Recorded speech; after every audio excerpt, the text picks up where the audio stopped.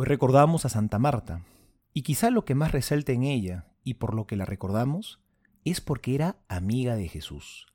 Lo recibía en su casa siempre, y no solo eso, sino que lo servía, lo atendía con amor. Vemos cuánto afecto, cuánta devoción le tenía a Jesús.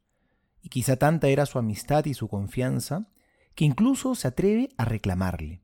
Primero, cuando le reclama a Jesús, que le diga a su hermana que le ayude con los quehaceres de la casa. Y luego, cuando muere su hermano Lázaro, pareciera como si reprochara a Jesús. Si hubieras llegado antes, esto no hubiera pasado, le dice. Y es que solo cuando somos amigos, tenemos la confianza de acercarnos así al Señor.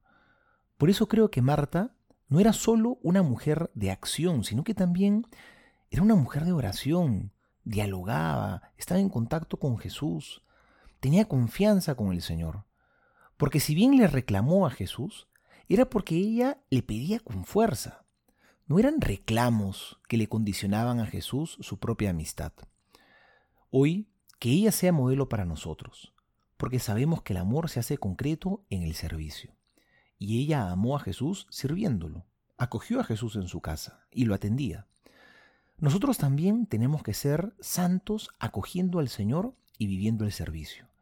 Porque a Jesús también lo podemos hospedar en nuestra casa. Porque como Él mismo dice, cada vez que hiciste algo de esto, con uno de mis hermanos más pequeños, conmigo lo hiciste.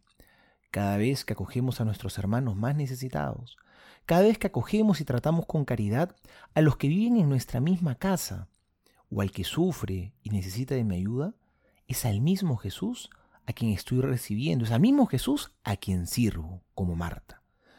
Sirvamos a nuestros hermanos con amor, y así, como Santa Marta, seamos hombres y mujeres de oración y de profunda caridad con los demás. Soy el Padre Juan José Paniagua, y les doy a todos mi bendición en el nombre del Padre, y del Hijo, y del Espíritu Santo. Amén.